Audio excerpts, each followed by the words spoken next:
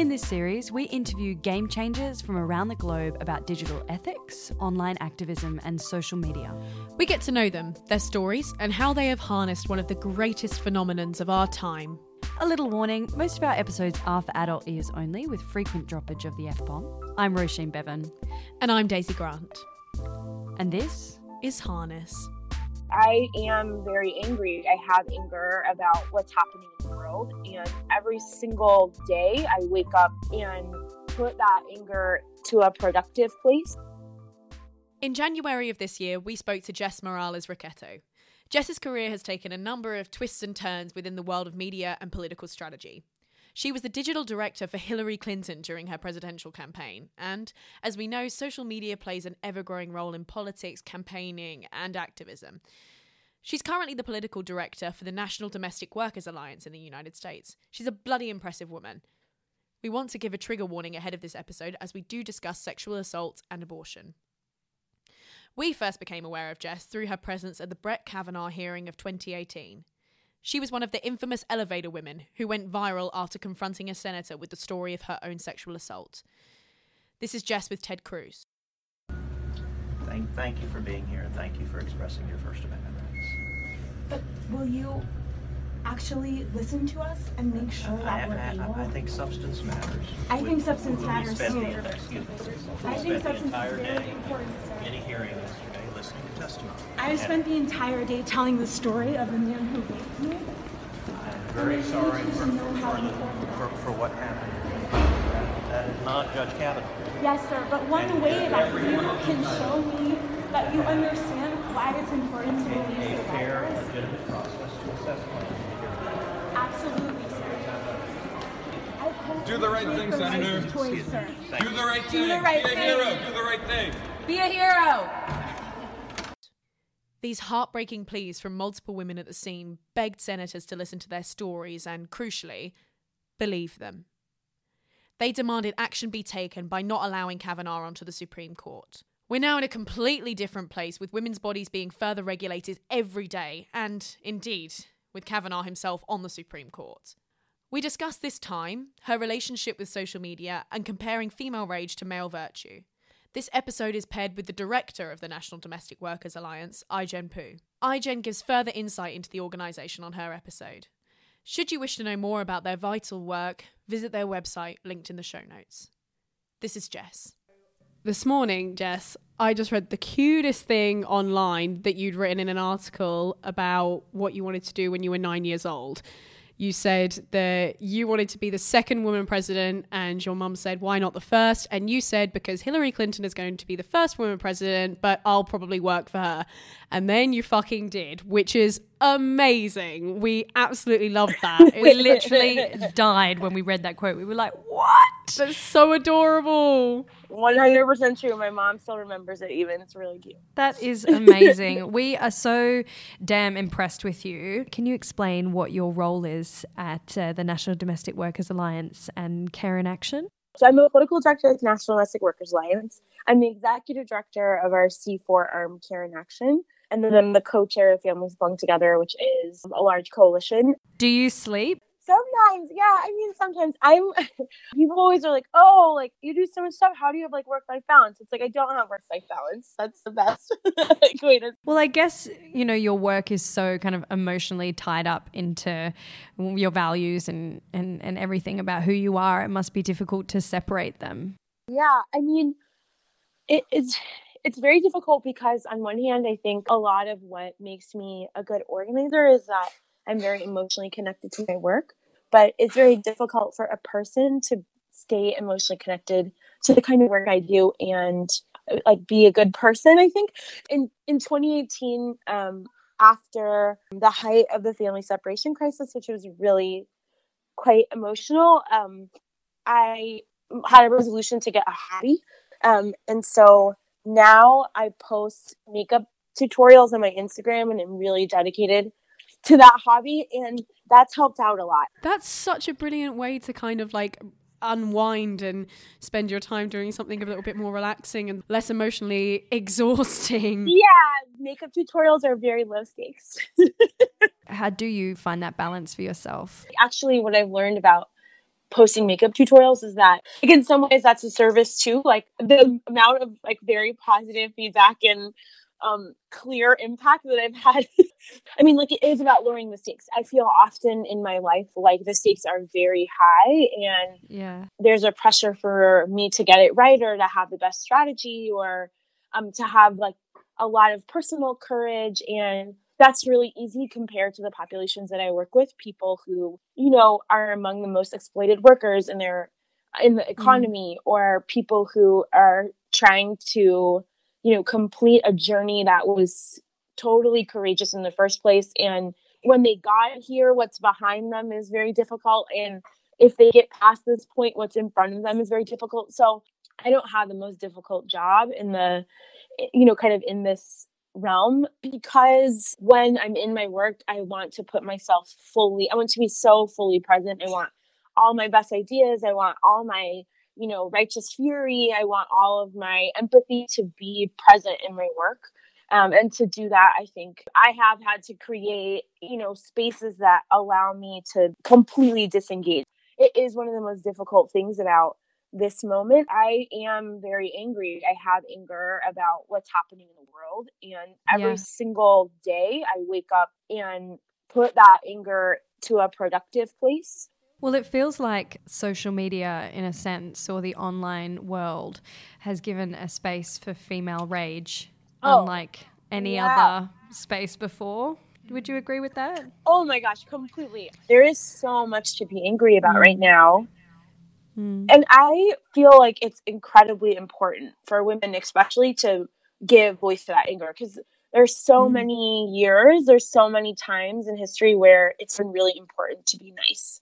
And we've spent a long time being nice and being placid and being at the sidelines. Do you think that people would think that angry men were mean men or brave men?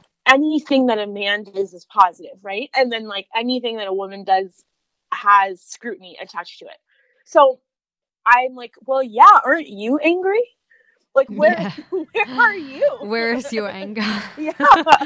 Yeah, completely. I mean, going back to the Kavanaugh trials, if I could just pick your brains for a second, I was so angry watching those, you know, being an observer of that trial, and what you said with the stakes being high, and we all have an engagement in that because the US political climate feeds down into Australia and England and it affects us all.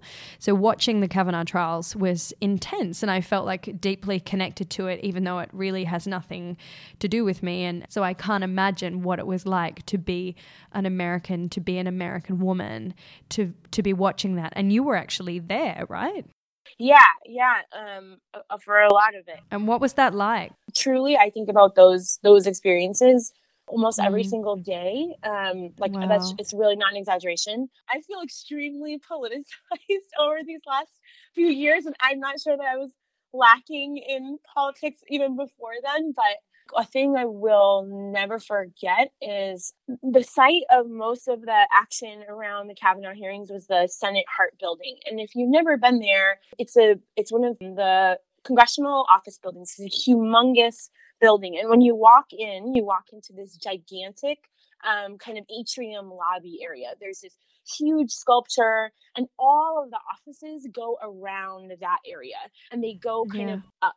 And then when you go underground, most of the congressional office buildings are connected via this giant maze of corridors and hallways and elevators. And when you go to the basement of these buildings, it's almost like a whole separate set of action. So it reminds me kind of like in Harry Potter when they come in and then everyone's going in and out, and then they go down and everyone's going in and out. It's a little bit just like that. In like the Ministry of Magic? Exactly. Is that what you're thinking? Yeah. In the Ministry of Magic, exactly. Except not magic. Except horrible. The opposite of magic. Yeah. Need magic. Yeah. Okay, so those two places are kind of where everything is happening. So during the Kavanaugh hearings, there's all of these women in black just lining the hallways, and then members of Congress, especially senators, basically like hiding from us. And it is sort of hilarious to think about like a bunch of women, you know, being so scary, like senators being so fearful of them that they're like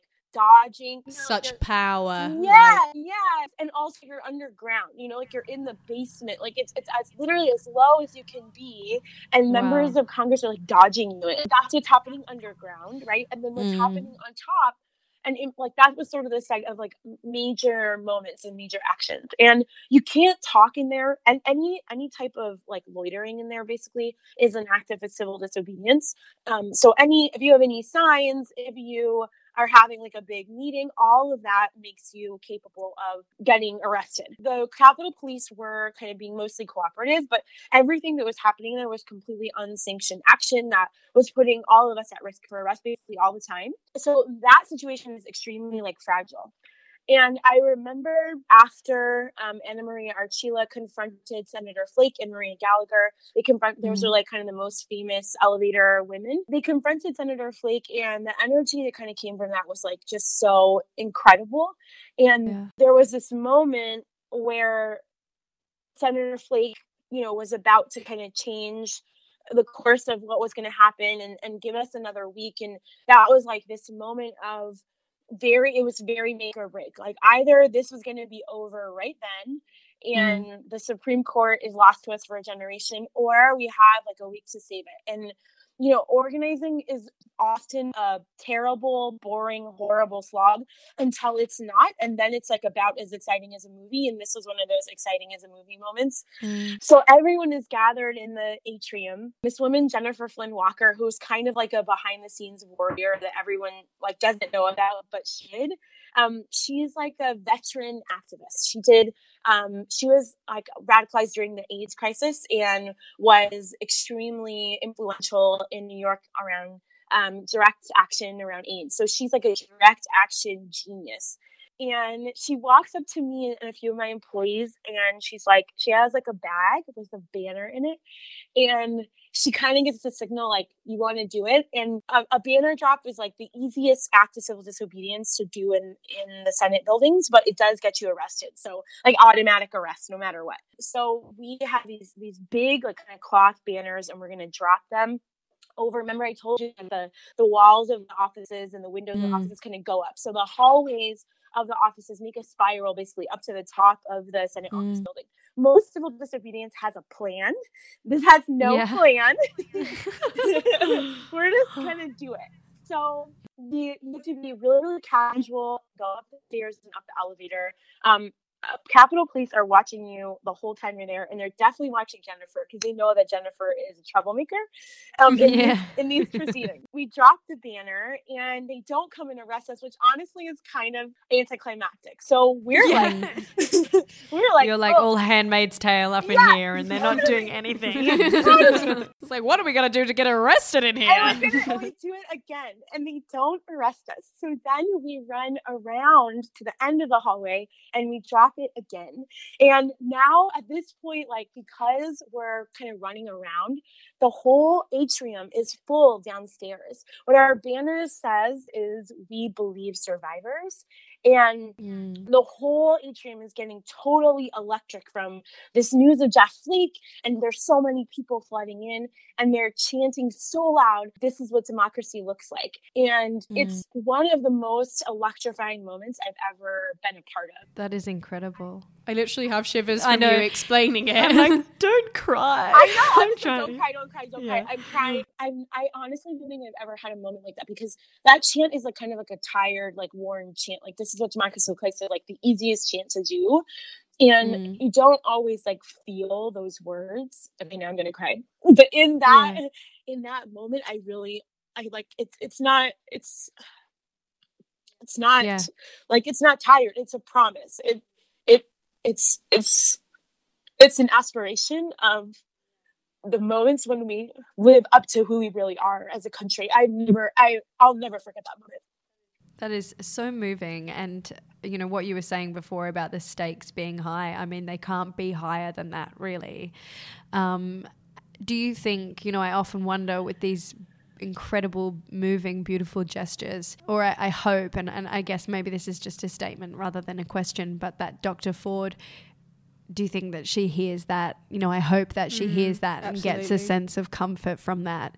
that there are so many people who love and support her around the world. And believe her. Another action that we did in relation to that was, to the Kavanaugh hearings, was this video that was put together by one of our collaborators, Paula Mendoza and Sarah Sophie Flicker, and they got activists and celebrities to read a letter about how they believed Dr. Ford, and it went sort of crazy viral on the internet, and it was, I mean, it was like a really incredible moment. And after doing that letter, we actually found out that Dr. Ford saw the video, and she was very, very moved by the solidarity. And I think that there's something really, really powerful about the Kavanaugh actions. And it reminded me again when you said that even though, you know, you're far away and you don't live here and it doesn't actually have that much to do with your life, like you felt it kind of represented you, or that you were like reflected in that. And I think that a lot of women felt like that because there were women all over the world who were telling a story that many of us are familiar with. We've either experienced it ourselves, or our friends have, our mom have, whatever, you know, we know this story. And yes, I think the act of saying that I believe you is not just so emotional. It's not just saying that I believe your story. I think it is also saying to yourself that you believe your own story. You believe the stories of the women who've told you about what happened to them. It means it puts you in a continuum of women who are saying that they won't be silent. And that story is really, really powerful, because even though there are so many women who have had the courage to come forward, there are so many women who still do not have the ability to come forward and tell their stories. And I think that now there's almost this feeling of like, oh yeah, people tell their stories of sexual assault, but like it is incredibly difficult and courageous to say your story of sexual assault to people that you know. So in public, to members of Congress or to strangers or to the media, is still such a powerful act. It's a whole different thing. It takes, I think, immense personal courage. And so what she did was, you know, be a lighthouse for so many women who needed to feel like they weren't alone, who needed to feel like someone would believe them. And I do think that the power of the Me Too movement, the power of the Time's Up movement, is saying that we are powerful enough to tell these stories, and the creation of the community that comes from telling those stories is as important as the stories themselves. Absolutely. That's beautifully said. Daisy and I are like sitting opposite each other with tears running down our face because, you know, it is just so incredibly moving. And as you were saying, it sort of transcends country, it transcends identity, it hits somewhere more raw. It's like right to the heart of what it means to be a woman, to be believed, to exist in this world. It's and it was incredibly powerful to observe. I mean, it's so interesting to me, like the reaction to my confrontation with Senator Cruz was really interesting, because there were so many people who questioned my story, or wanted that they were really sorry that happened to me, but he didn't do it, or said like, you know, we have to like presume innocence until proven guilty. Because I was saying to Roisin before we came in, we watched it again before we started interviewing you, and I was saying the way that you were talking to him was just so polite. It was just, you were just stating the facts. You were just going in there and held back. You weren't saying anything offensive. You were just speaking your truth. And there was, I don't understand what there is to deny about that and what there is to argue with that, because you weren't doing anything offensive. It just blows my mind. That was a really eye-opening experience for me, because the number of people who were willing to question my story. And do you mean the people, is this people online or people? Yeah, people like, just like Twitter people. You know, I mean, I don't know that many people who would like come up to me and say that to my face. Like, I actually wish they would. It would be a astonishing conversation, I think. But, well, I mean, my guess is that they wouldn't, and I think that's what's because they don't have the bravery that you do and that other people do, which is exactly the point, right? I do think that our next step is helping people understand that, I think that there was a feeling that like, women just like started getting up and telling their stories, or like, all these women just like can't wait to tell people about their stories of sexual assault. But like, if I never have to tell that story again in public, that would be just fine with me. Oh, don't you know, Jess? Women love talking about it. Yeah, it's like my favorite. Yeah, I love sharing it with Pass everyone. the sugar also, like, oh my gosh. I remember at the time having a conversation with somebody where I like said, maybe it's not clear, but comes at great personal cost to me. It takes a lot out of me. It is really, really difficult to do every single time. And right now it's my job. And that is very difficult for me as an individual. And it is also difficult for me as an activist, even as somebody who trains people to tell their story and who, has been doing this for many years. This is not easy. I am not enjoying this.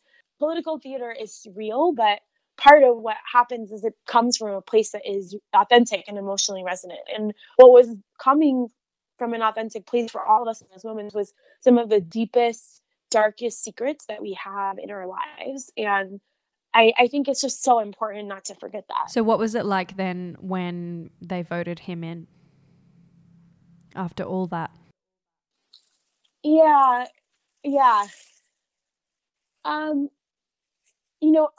I basically was on like a 6-week tour all around the country. And one of the things I would tell people as we got closer to the end is they're counting on our silence. They're counting on us being tired, but I'm not tired and I'm not discouraged. And I remember right before the vote, I was speaking at a rally. And I said that no matter what happens, we would get up the next morning and protest. And no matter what happens, they couldn't take away from us the power of the stories that we were telling. Yeah. And the very next morning, I got on a flight to Georgia to our Domestic Worker Congress, which is a gathering of hundreds of domestic workers. And we only have it every 2 years. And we did a rally in Atlanta, Georgia, kind of the birthplace of the American Civil Rights Movement, against Kavanaugh. And in Atlanta, you can still feel like the roots of the civil rights there. Like the people who live there just feel deeply, deeply connected to our country's history. It's very present for them. And one of the things that they said was, which is like an old chant, and it's only forward, not one step back. And it's really difficult for me to think about Brett Kavanaugh being, an arbiter of justice when it's so obvious that he couldn't be more opposite that title. Activism is the work of really seeing what's impossible, which seems so difficult until it isn't, and then you have it. And I do think that this is kind of a major moment in this long fight for women's equality, but it's not the only moment, and it exists on a continuum of so many other things that have happened in the last 2 years or before that, and hopefully in the future. And so it's not like the only recent setback. Like there's always been setbacks. And yeah, and I used to think that, like, I used to be very Pollyanna about it, like, we'll get them next time, guys, but I'm not Pollyanna about it anymore. Like, this has devastating effects. I don't believe really in moral victories anymore. You're angry, as you said. Yeah. When you lose, it matters a lot. We have to continue, because if we don't, I think it does get worse, which is not hopeful or like, like it's not like the inspiring note. Sure. Like I think people want a lot, but it's real. So how do movements like Time's Up and Me Too, #IBelieveHer, how do they inform what you've just said, the feminist movement in the US right now and what we're seeing? It's just like an incredible time to be an activist in this moment. I feel really lucky. And I think that's partly because of, there's so much happening in the women's movement right now. So you have Me Too and Time's Up, and those two things are actually different. Me Too, started by Tarana Burke, is about centering survivors and their stories, and especially women of color survivors. And then you have Time's Up, which is, started by the women of Hollywood. But the reason that we say those two things together is an important, I think, breakthrough kind of in women's rights organizing, which is that, those two movements are in deep conversation and solidarity with one another. And they've made that really clear publicly and privately. And that is really incredible, because when you have somebody like Reese Witherspoon using her considerable power in Hollywood as a producer, as an actress, so when she's telling her audience that the time is up and that it's time now for women to no longer take sexual assault, sexual abuse, sexual violence in their workplace, that is incredibly powerful, because Tarana's work is about the women who are the most marginalized, the women who are the most vulnerable, the women who have much less opportunity to say those things, and much less of a platform. And I think that is just an incredibly powerful act, because it seems like the women in Hollywood are more powerful, but actually all of us are powerful. What would you say to the critics of those online movements? I mean, I've heard people say, well, it's trendy to be an activist right now, and just because you hashtag Me Too or hashtag Time's Up on a photo, that doesn't actually help, the everyday women or the domestic workers, for example. No, I mean, I think those people are actually 100% missing the point. One thing that I do find extremely perplexing is this idea that there is a separation from your virtual life and your real life. I don't know about you, but the people that I'm friends with on Facebook are mostly people that I know. Some of them I don't know well, like my friends from high school, but some of them are my very close friends and professional contacts. And, they're people that I encounter in real life. I don't know a lot of people online who are just, their page is just completely full of people that they've never met. The things I do on Facebook are things like a job switch I post about, videos that Facebook makes for me of my friend anniversaries. Those things are pretty deeply personal. And Facebook as a site, or any of the platforms as a site of activism, is much more personal than people realize. In the age of everyone is a public figure, everyone makes a public statement, I think it can feel like we're all kind of politicians, talking to the masses, but we're not. We're talking to our friends and family. For the most part, most people are sharing varying levels of intimacy of their life. And the fact that Me Too created a chance for the thing that people share about their life to be their stories of sexual harassment, sexual assault, sexual violence, to me is so powerful. And the only reason that happens is because of the internet. You're not going to be everybody come over and then let's spend the night telling each other our stories of sexual assault. That's not... It's what girls love to do, no?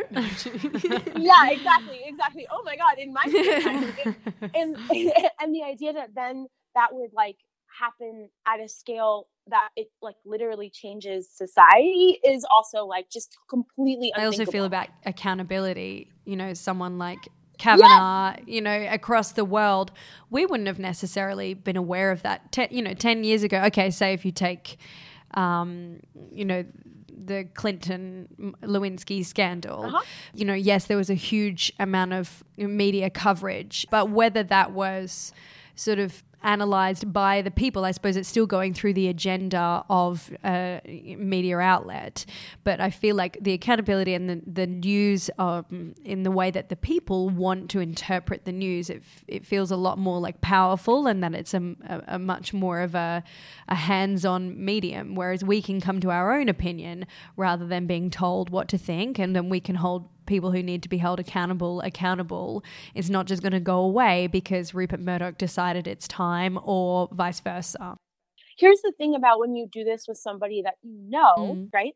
Where your friends work for the most part. And so you may have encountered those same people, right? And it gets you to a reckoning that you have as an individual. And then I also think extremely importantly, the men in your life also have to have a reckoning, because it's I know all of your bosses. Those guys would never do that. And it's actually they would. Actually, they did.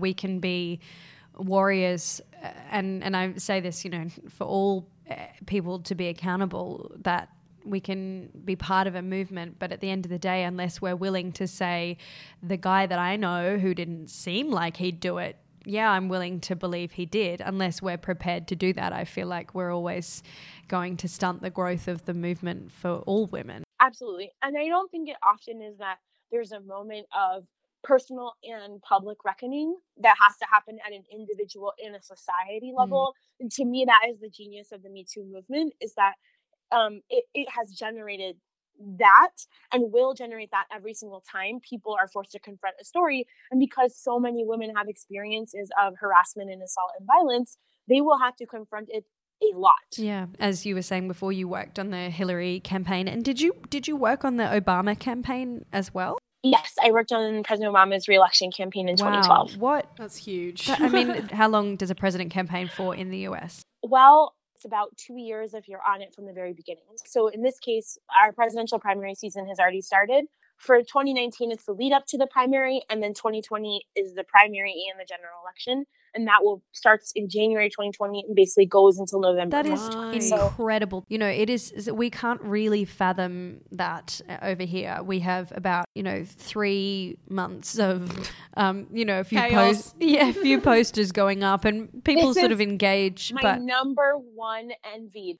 If we only had 3 months. I don't even know if I'm aware of it 3 months before. It's like sometimes, especially with like local elections and things, I know about the week before. This is like, I'm like, that's my person, my area. Okay, cool, done. Truly, that would be.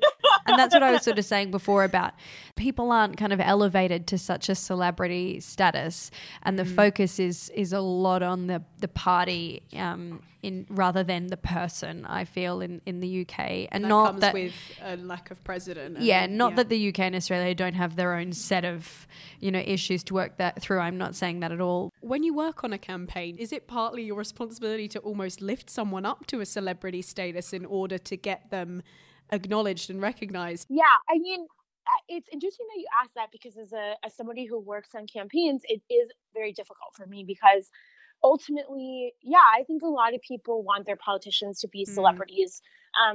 See, like Representative Ocasio-Cortez, who's really making waves right now. I would say, like, of course, she's lovable. She's amazing. People are as interested in her lipstick and her skincare routine as they are in her Green New Deal and her tax policy, right? Like, I think she's making waves for both of those things.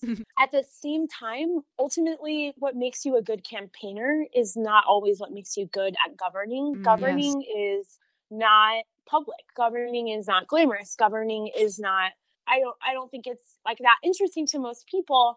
And this is not against AOC. She has clearly proven herself so far to be also quite good at governing, which makes her sort of like a once in a generation talent. But most of the time, you don't have like once in a generation talents who are both consummate campaigners and also consummate governing officials.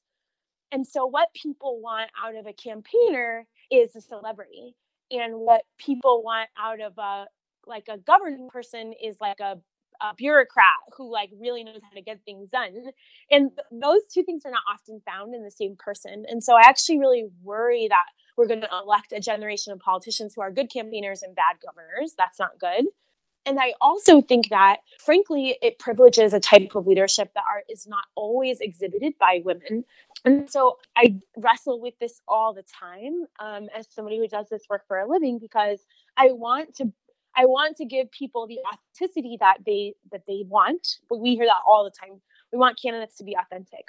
But we also know that the internet is not a place necessarily of true authenticity. It's a place of curation. Absolutely. I don't want to curate a persona that isn't real. And I've thought about this a lot in relation to Hillary, because the persona that people most love about Hillary Clinton is not really real. And that is kind of the text from Hillary meme, right? This sort of like globe-trotting, badass, kind of Devil Wears Prada-y, a little bit like woman.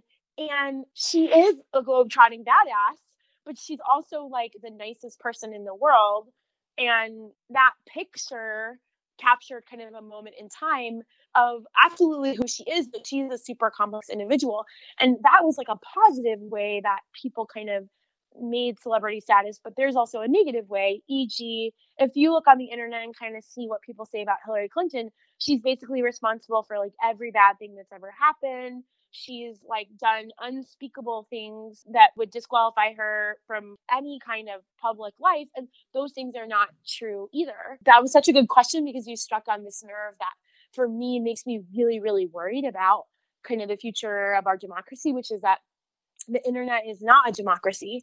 And if it decides our democracy, I don't know if that is necessarily always good without kind of intention behind it. What was it like working on that campaign? I mean, were you on it for the entire time? When did you come on? And could you just tell us a little bit about that?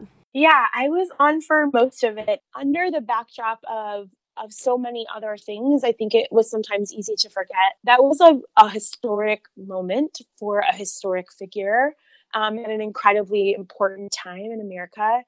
And I'm really lucky. I basically only worked for historic candidates, which is like not always the case in politics. You don't always get to work for people that you've like looked up to since you were a child and like also, you know, will forever occupy an incredibly important place in our nation's history. So I just think of myself as like the luckiest person. And there is just nothing quite so motivating as that. And then as we went on and our opponent, you know, was obviously he who shall not be named.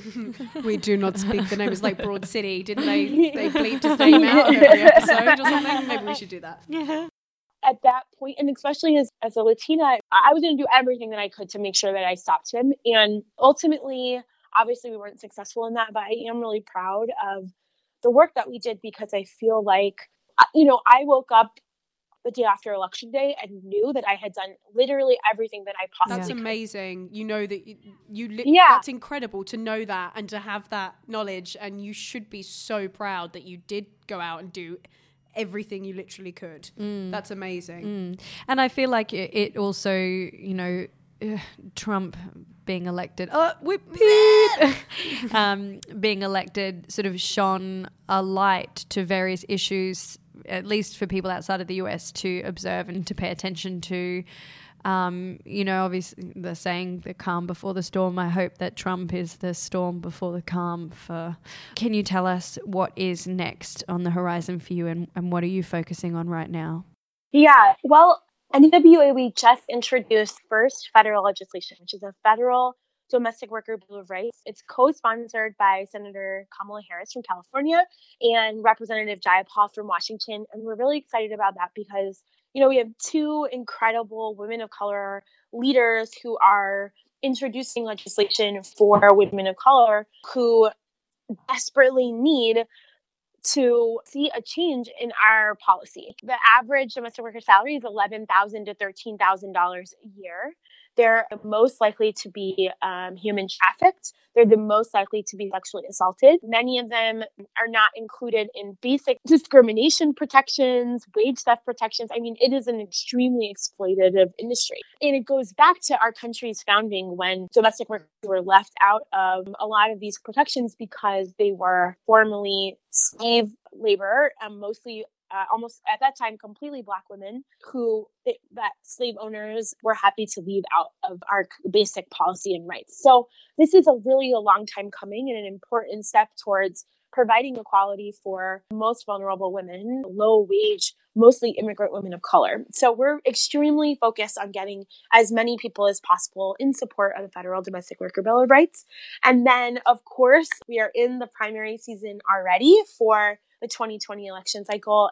To us, it's really, really important that we do everything we can and we get as many people as possible to do everything they can, not only to hold our advantage in the House, but hopefully, you know, pick up some Senate seats and get a new president. We absolutely positively cannot have one more term of Trump. Please no, so, just for all our sakes. Yeah, just like literally literally for the world, this cannot happen. So those two things is where we'll be putting a lot of our effort. You're Incredible. Yeah. You have made us laugh. You've made us cry. You've Thank done you it all. so much for talking to us. We're really, really grateful for your time today. Just continue kicking ass. What can I say? Yeah, every day you go into work and you do some fucking amazing stuff. I do not blame you for going home and doing some amazing makeup tutorials, which I'm definitely going to follow. Yeah, I'm going to watch I think that. I need a new look, to be honest with you. It's not going well for me. Okay, great. Thank you so much, Jess. We really appreciate it. Okay, say bye to the recording. Bye-bye. Thanks for listening to this episode of Harness. It would really help us if you could like, review, share, subscribe, follow, all that magical stuff. You know what to do. One more thing. We are proud friends of Rafiki Mwema and the Carly Ryan Foundation. Both charities work tirelessly to help protect young people from harm and suffering. Support us by following the work of these amazing charities and, of course, each of the incredible guests we've had on the show. We'll include links in the show notes. Thanks for listening.